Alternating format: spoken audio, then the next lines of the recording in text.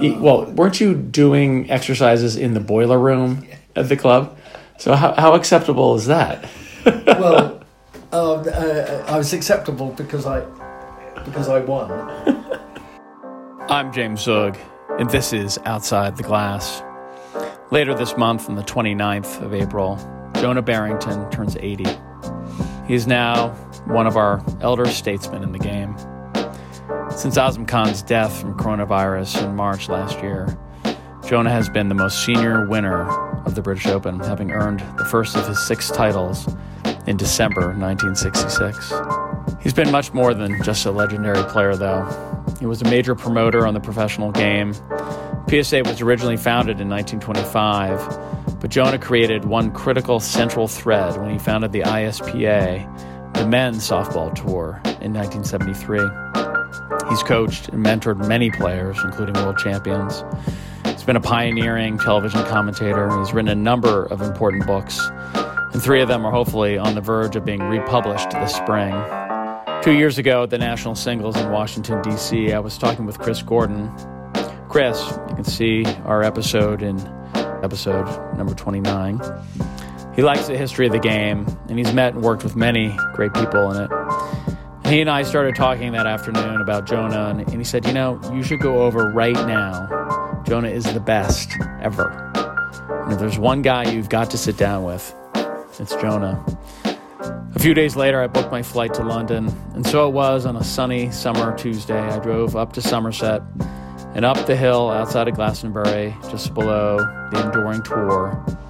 I spent 24 hours there, much of it in deep and rich conversation with Jonah.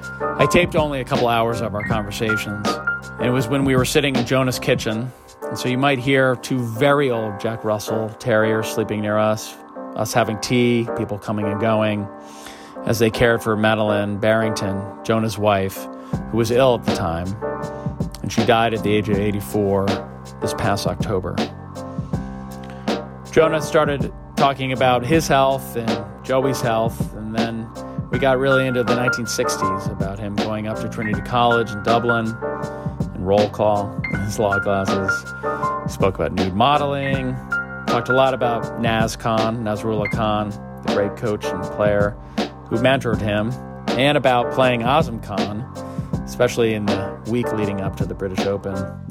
Jonah concludes everything with a classic line. He says, don't regret it, don't regret one day of it, don't regret one day of it.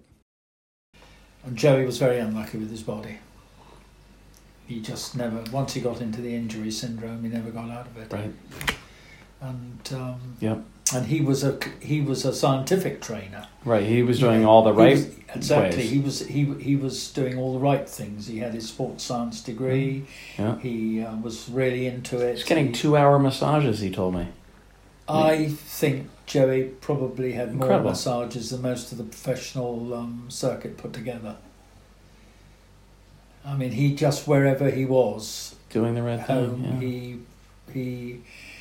He just literally ran the full gamut of what was available, and but his physiology was not good. His build was totally different to mine. He had more of his mother's build, and he was beset with problems around the pelvic area and top of the hamstrings, and he was a very, very hard trainer. He was meticulous, but he was. I doubt whether anybody trained any harder than him. But actually, he probably needed to have train less. Yes, train less, but he wouldn't have had the confidence. Right. He wouldn't have had the confidence because there are those who are unhampered by that, and then there are those who need to know that they've buried themselves. I was like that. I was like that. I needed to know when I went on court with my main rivals that you could last. That I could last, so that if I was unable to impose what I was doing in the way that I wanted, I would be able to stay in there take them into the darkness, which was good. Yeah. Yeah, it was great. Don't regret it. Don't regret it. Don't regret one day of it. Don't regret one day of it. How can you regret? It doesn't matter. I mean, there's a price to pay, but when you're young, it's not a consideration. Well, it certainly wasn't a consideration for me. Yeah. Do you think you had that because you started later? You know, that you were about 23 when you took on squash full time. Yes. And so nowadays that would be, always that's pretty highly unusual to really, yes. I mean, you had obviously played the game. You weren't introduced to it at 23, but that was when you had this incredible period after leaving Trinity where you did so many interesting things, right? And yes. you lived in Spain. I was all over the place. Yes, I was all over the place, and but also, I've always had a passion for sports. Yeah, I love watching sports that I've never played. Right. Right. I've never played women's soccer, as you call it. But you watched the World Cup, yeah. Women's football, it's fantastic to see it. Yeah. Fantastic to see it. It's the same game, but it's women's football. It's not men's football, so there are going to be differences. Yeah. But it's exceptionally good, and it's developing so fast. Golf. I love watching golf. Yeah. I had one golf lesson. I knew that this could be very, very difficult for my life, for my marriage, for everything, because it can obviously become very quickly all consuming. And I love watching it because it's so psychological. Yeah, it's so psychological. Laid bare. Yeah, and then of course the the battles in the more obvious sports. The battle at Wimbledon on Sunday. Extraordinary. Which was incredible. The battle between Nadal and Kyrgios, who was employing all kinds of manoeuvres to try to undermine his focus. Was that growing up in Cornwall? Like, do you think that was part of your love of sport? I was very lucky. Was born that way from that.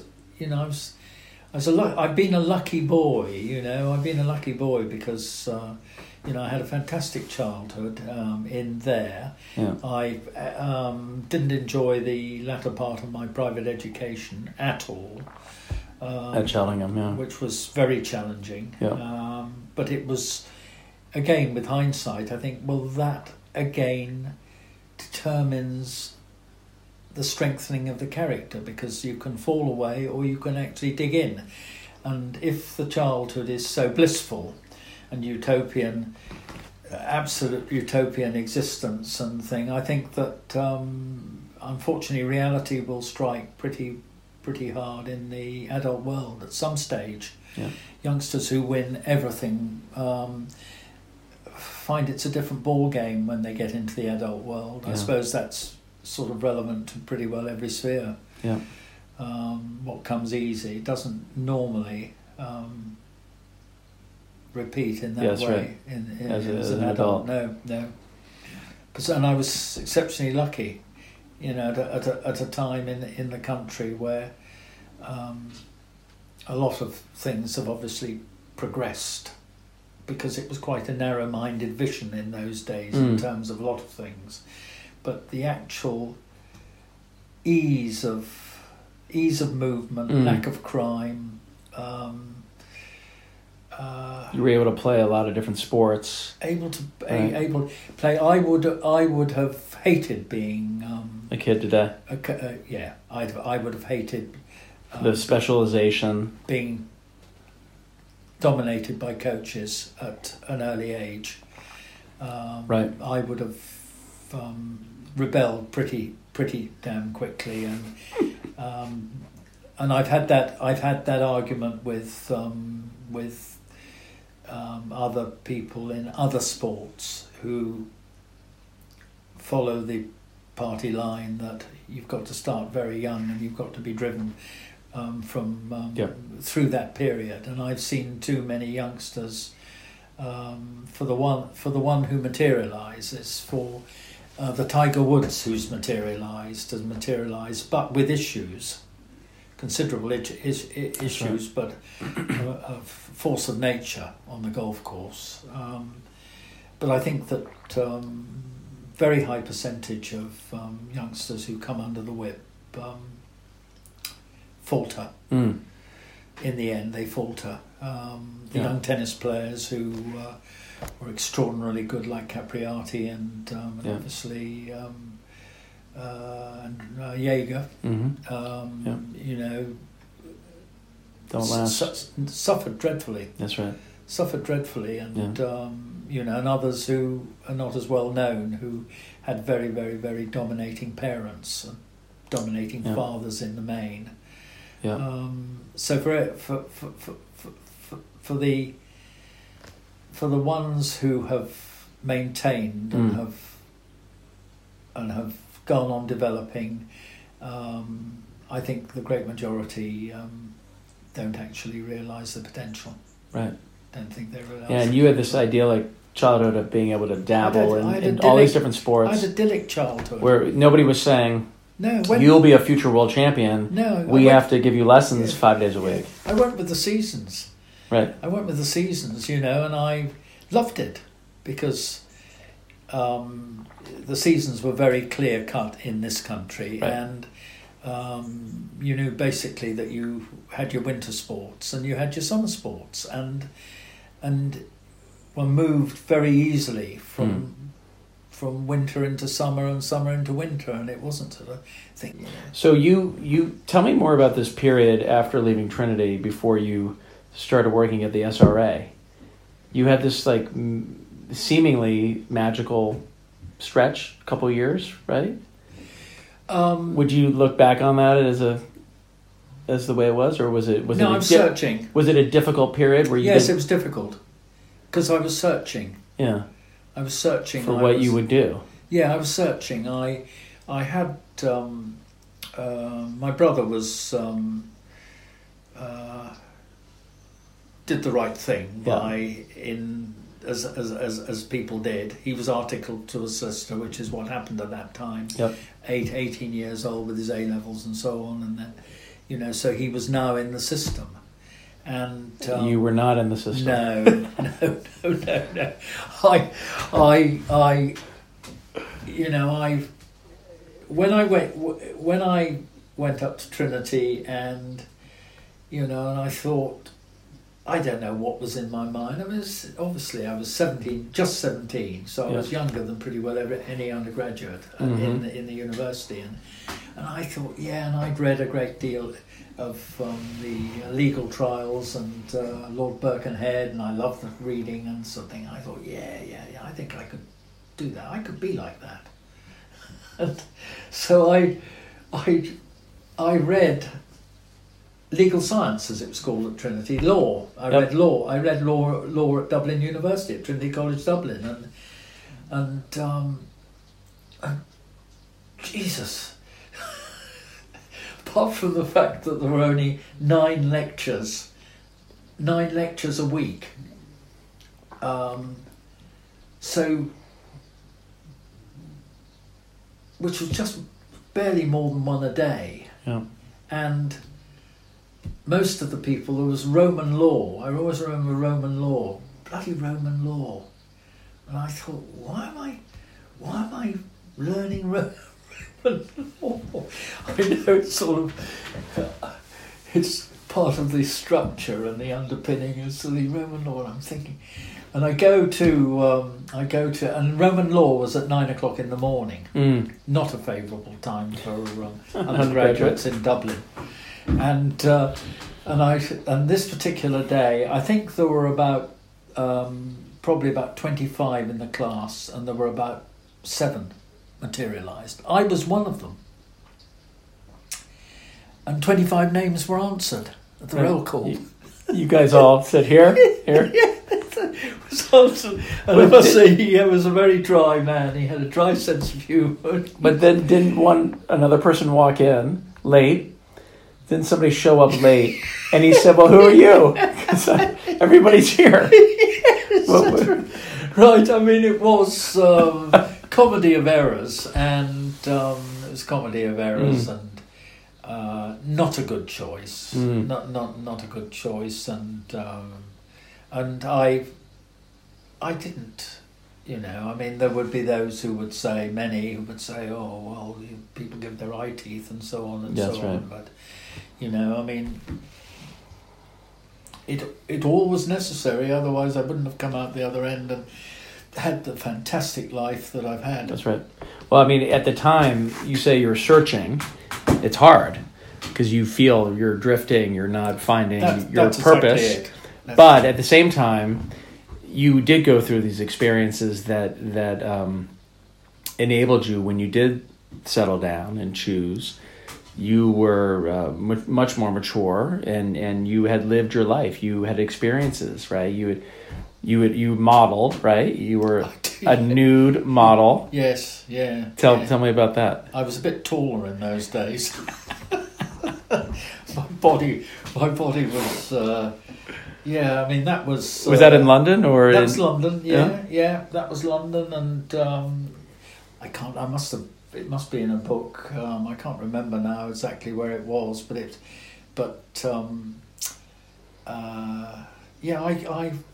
that was quite good fun. That was quite good fun.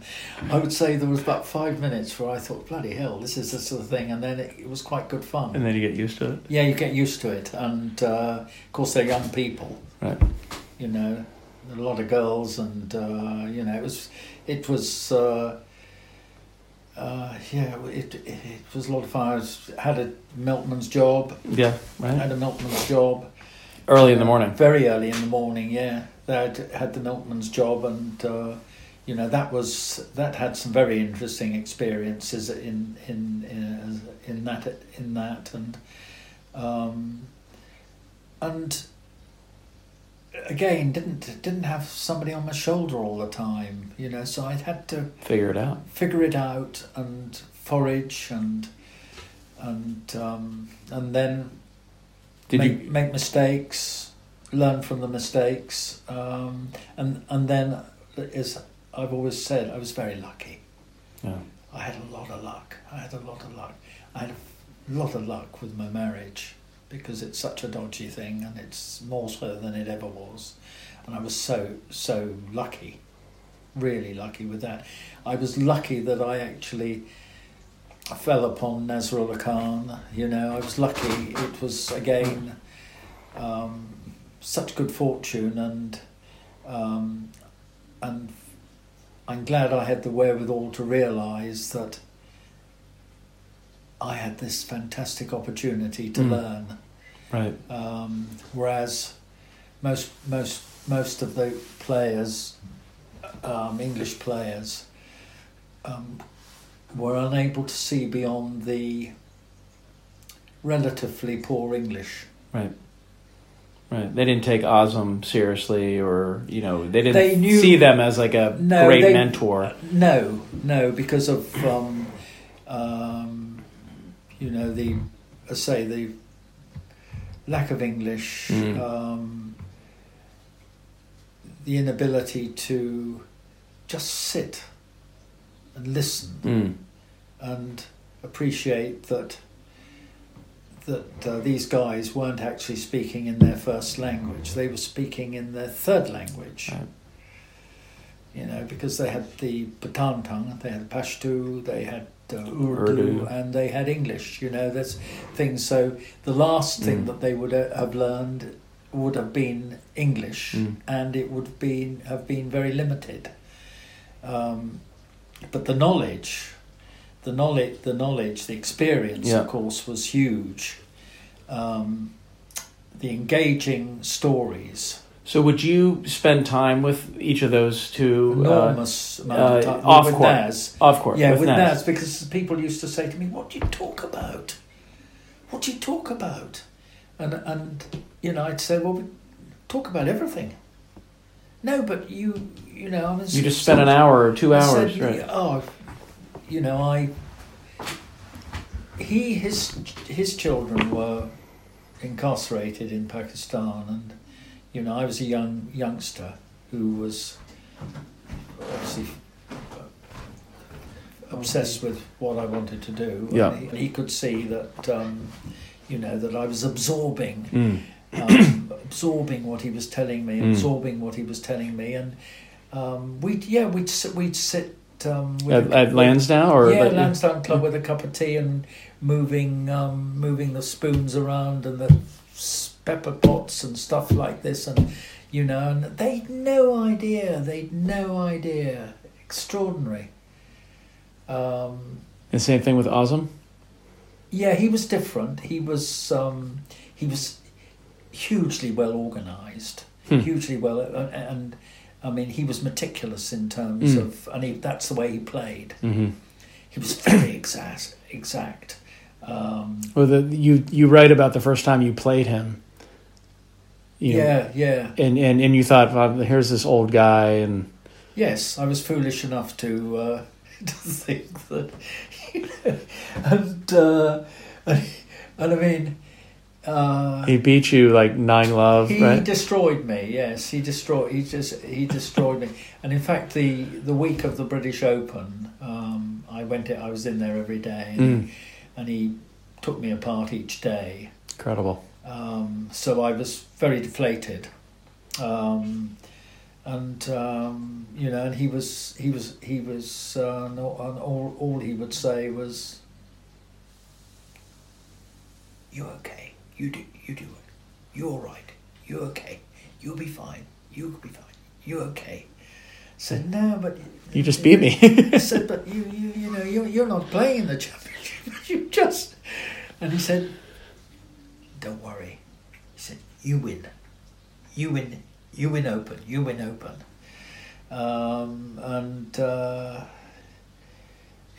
So. But it was funny. It was a very sort of funny sort of thing, because when you obviously win something like that, which was fantastic, and you got to have a sense of humour, because everybody's saying, "Oh, you're the best player in the world." Because I was recognised then, obviously, as the de facto world champion. That's right. I think so. And he's talking to me, and I'm thinking, I'm the best player in the world. There's this guy at this club who's bloody 40 or whatever he was. And he hasn't competed for about 5 years or whatever it was that he hadn't competed. And he's just actually marmalised me. And in my clinics, I always tell the story. I said, I played this bloke six days in a row, and he beat me 18 games to naught. So when people were saying, "You're fantastic, you're doing this," it did actually bring me to a halt and realise that there was actually something else, and there was a long way to go. There's a long way to go.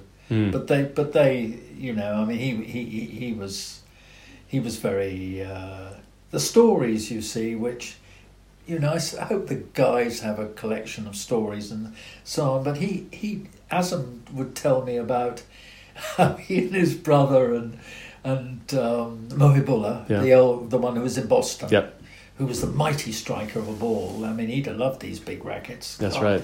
Would have gone through the front wall, let alone through his opponents, and but they would gang up on Dardir, because he was the one Egyptian who would come over. He was the one challenger, right. And Azam said to me, "Fantastic player," he said, "we knew how dangerous he was, and he would come to practice with us and to play us, and he said we would destroy him." We would just get on top of him and destroy him, so that he would not believe there was any chance. No, in a tournament. And he said they would do it every time, because they knew how dangerous he was, and collectively they were astonishing. Different times. Right. Different times.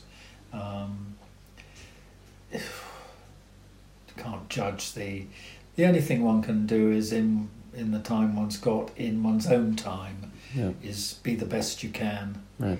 You know, Rod Laver, phenomenal. You know, 4 years out of the Grand Slams, or even longer it might have been. And I think it was 5 years, Yeah.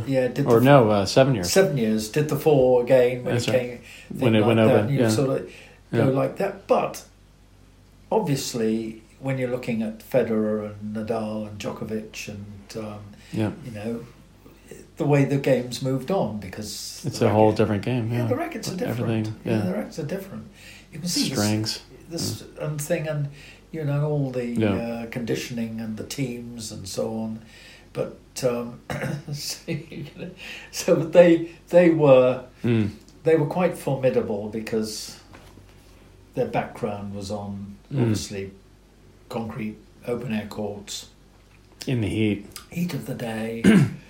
Heat of the day, and they were tough. They were this warrior. They were mentality, right?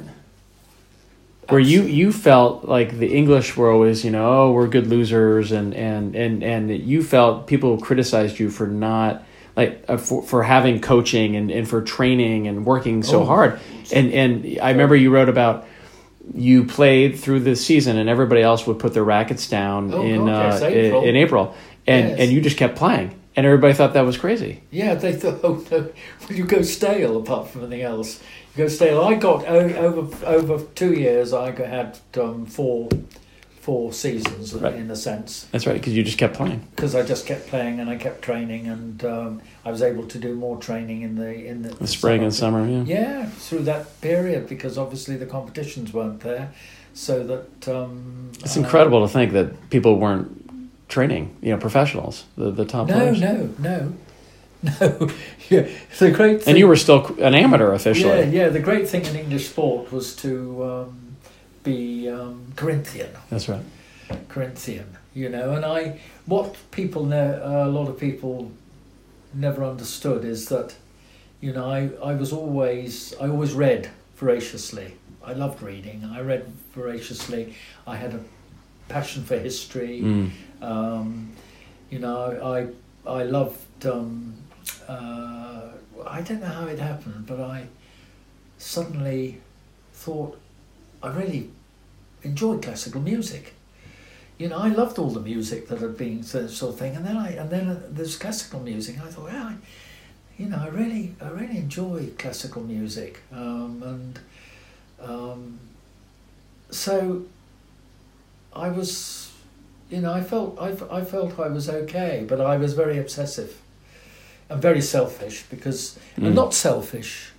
Because my selfishness didn't impinge on anybody else until I met Madeline, and then I was horrendously selfish.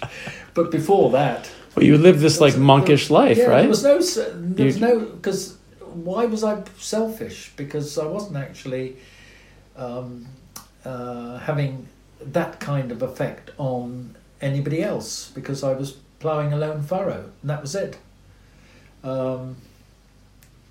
But no, it was lovely. It was lovely, lovely life. I mean, you just trained, lovely life, slept. No regrets. Yeah. Those early years were very focused, and it was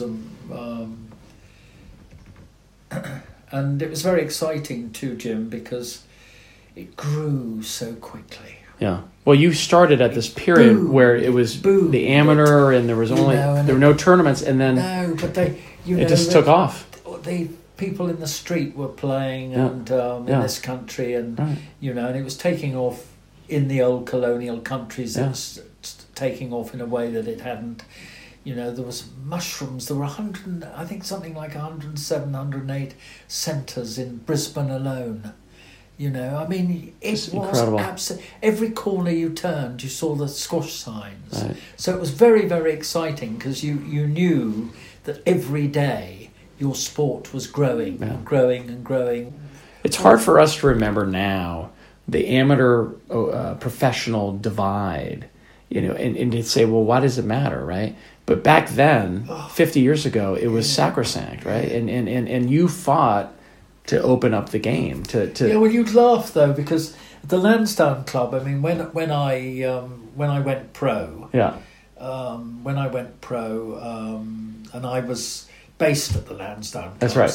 So and the better I got, the more interested the members became, right. as they do, and so I became somebody who was acceptable.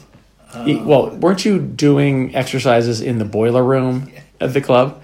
So how acceptable is that? Well, I was acceptable because I won. But you're quite right. I mean, boiler rooms, saunas,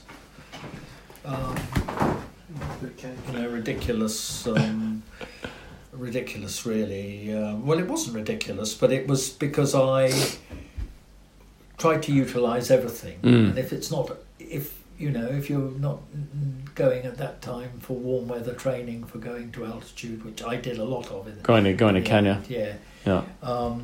Then a boiler room, which was an oven, was absolutely fantastic. It stank because the members used to play and then put up their clothes on the things to dry. Yeah. And so you're in there working out. It stank. Shirts. So I put up with all, there was sort of a good part of that. But this guy who was very significant in the city, and he had a marvellous name.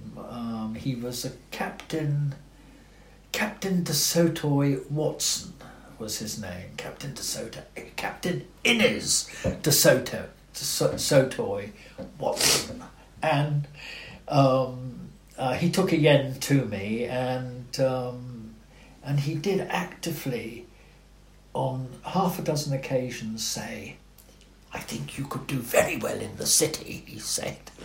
I'd say to him, "It's very kind of you." But you don't really know me that well. But didn't say to him, "It's the last place I'd want to be, thank you very much." Incarcerated in a bloody office and in a suit. Because my life has been, so you have a funeral, so you have a wedding, but I've had a marvellous life. I haven't had to undergo, and that's what I say. Most people, because I ask a lot of people, what would you actually prefer to do if you had the choice? What would you love to do? What would you actually have loved to be able to do and to make money at it?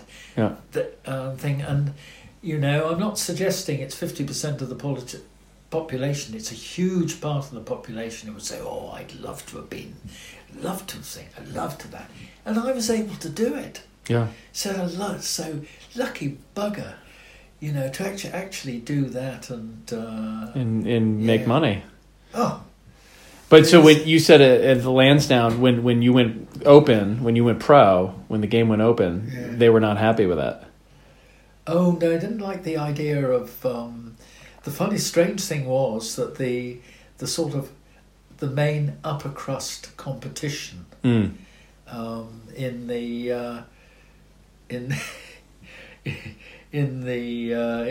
was in London. There were two main competitions. There were the provincial competitions, but all the best players were centred in London at that time. Right. And they played the Bath Cup. Yeah, that's right. Bath Cup was the most big deal. Big deal, and the Constitution had not specified that pros couldn't play. So I'm now playing in the Bath Cup. For Lansdowne. Yeah, I was playing in the Bath Cup.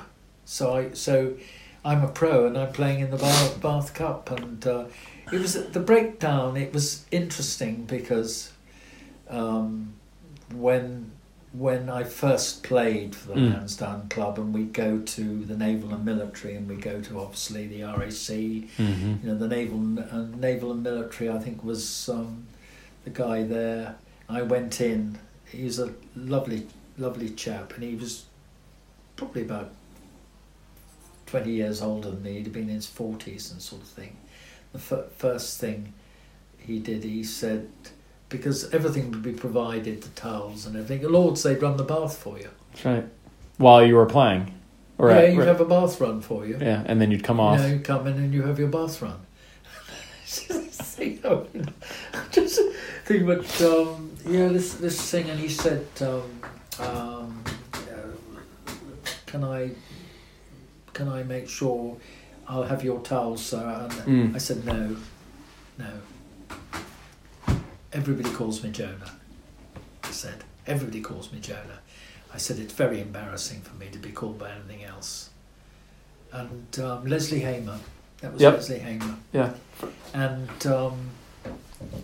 he said, well, Mister, no, nobody calls me Mister. They call me Joe. They do call me a lot of other names, but I prefer if you didn't call me by that. And oh God, it was. And he went to Bermuda.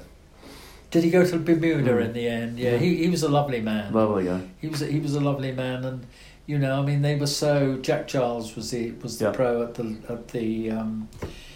the RAC, and he couldn't use the members' bar.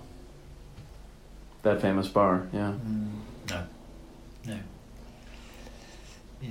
So you guys, like, by turning pro, you were really.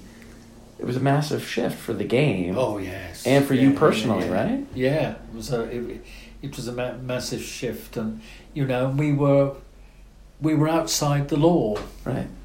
We were outside the law, so. But fortunately, unlike the tennis players who played on park courts and courts that were outlined in playgrounds, and I'm talking about Gonzalez and Co. and Lou Hode, because they were banned from. Right. Well, there was that long period until '68 where they weren't allowed to play at Wimbledon or the U.S. Open. No amateur tournament. Right, but for you were let in right away, right? You could. British Open was open to pros. Yes, that was the only one that and then obviously. All these when other we played the Australian Open, the Australian Federation would run it. Yeah, but there was no. Thank you, Dewey. But we were. You were sort of these, and it had to be. Once Jeff and Ken turned pro. All the best players were now pro. Yes, because the Pakistanis were. Right. They were always pro. Yeah. They thing and the Egyptians. So they're the professionals. Yeah. So that was it. And it wasn't like there were a gang that stayed amateur and. Right. As far as I was concerned, I built my way. I built my castle through the amateur game. The amateur game was lovely.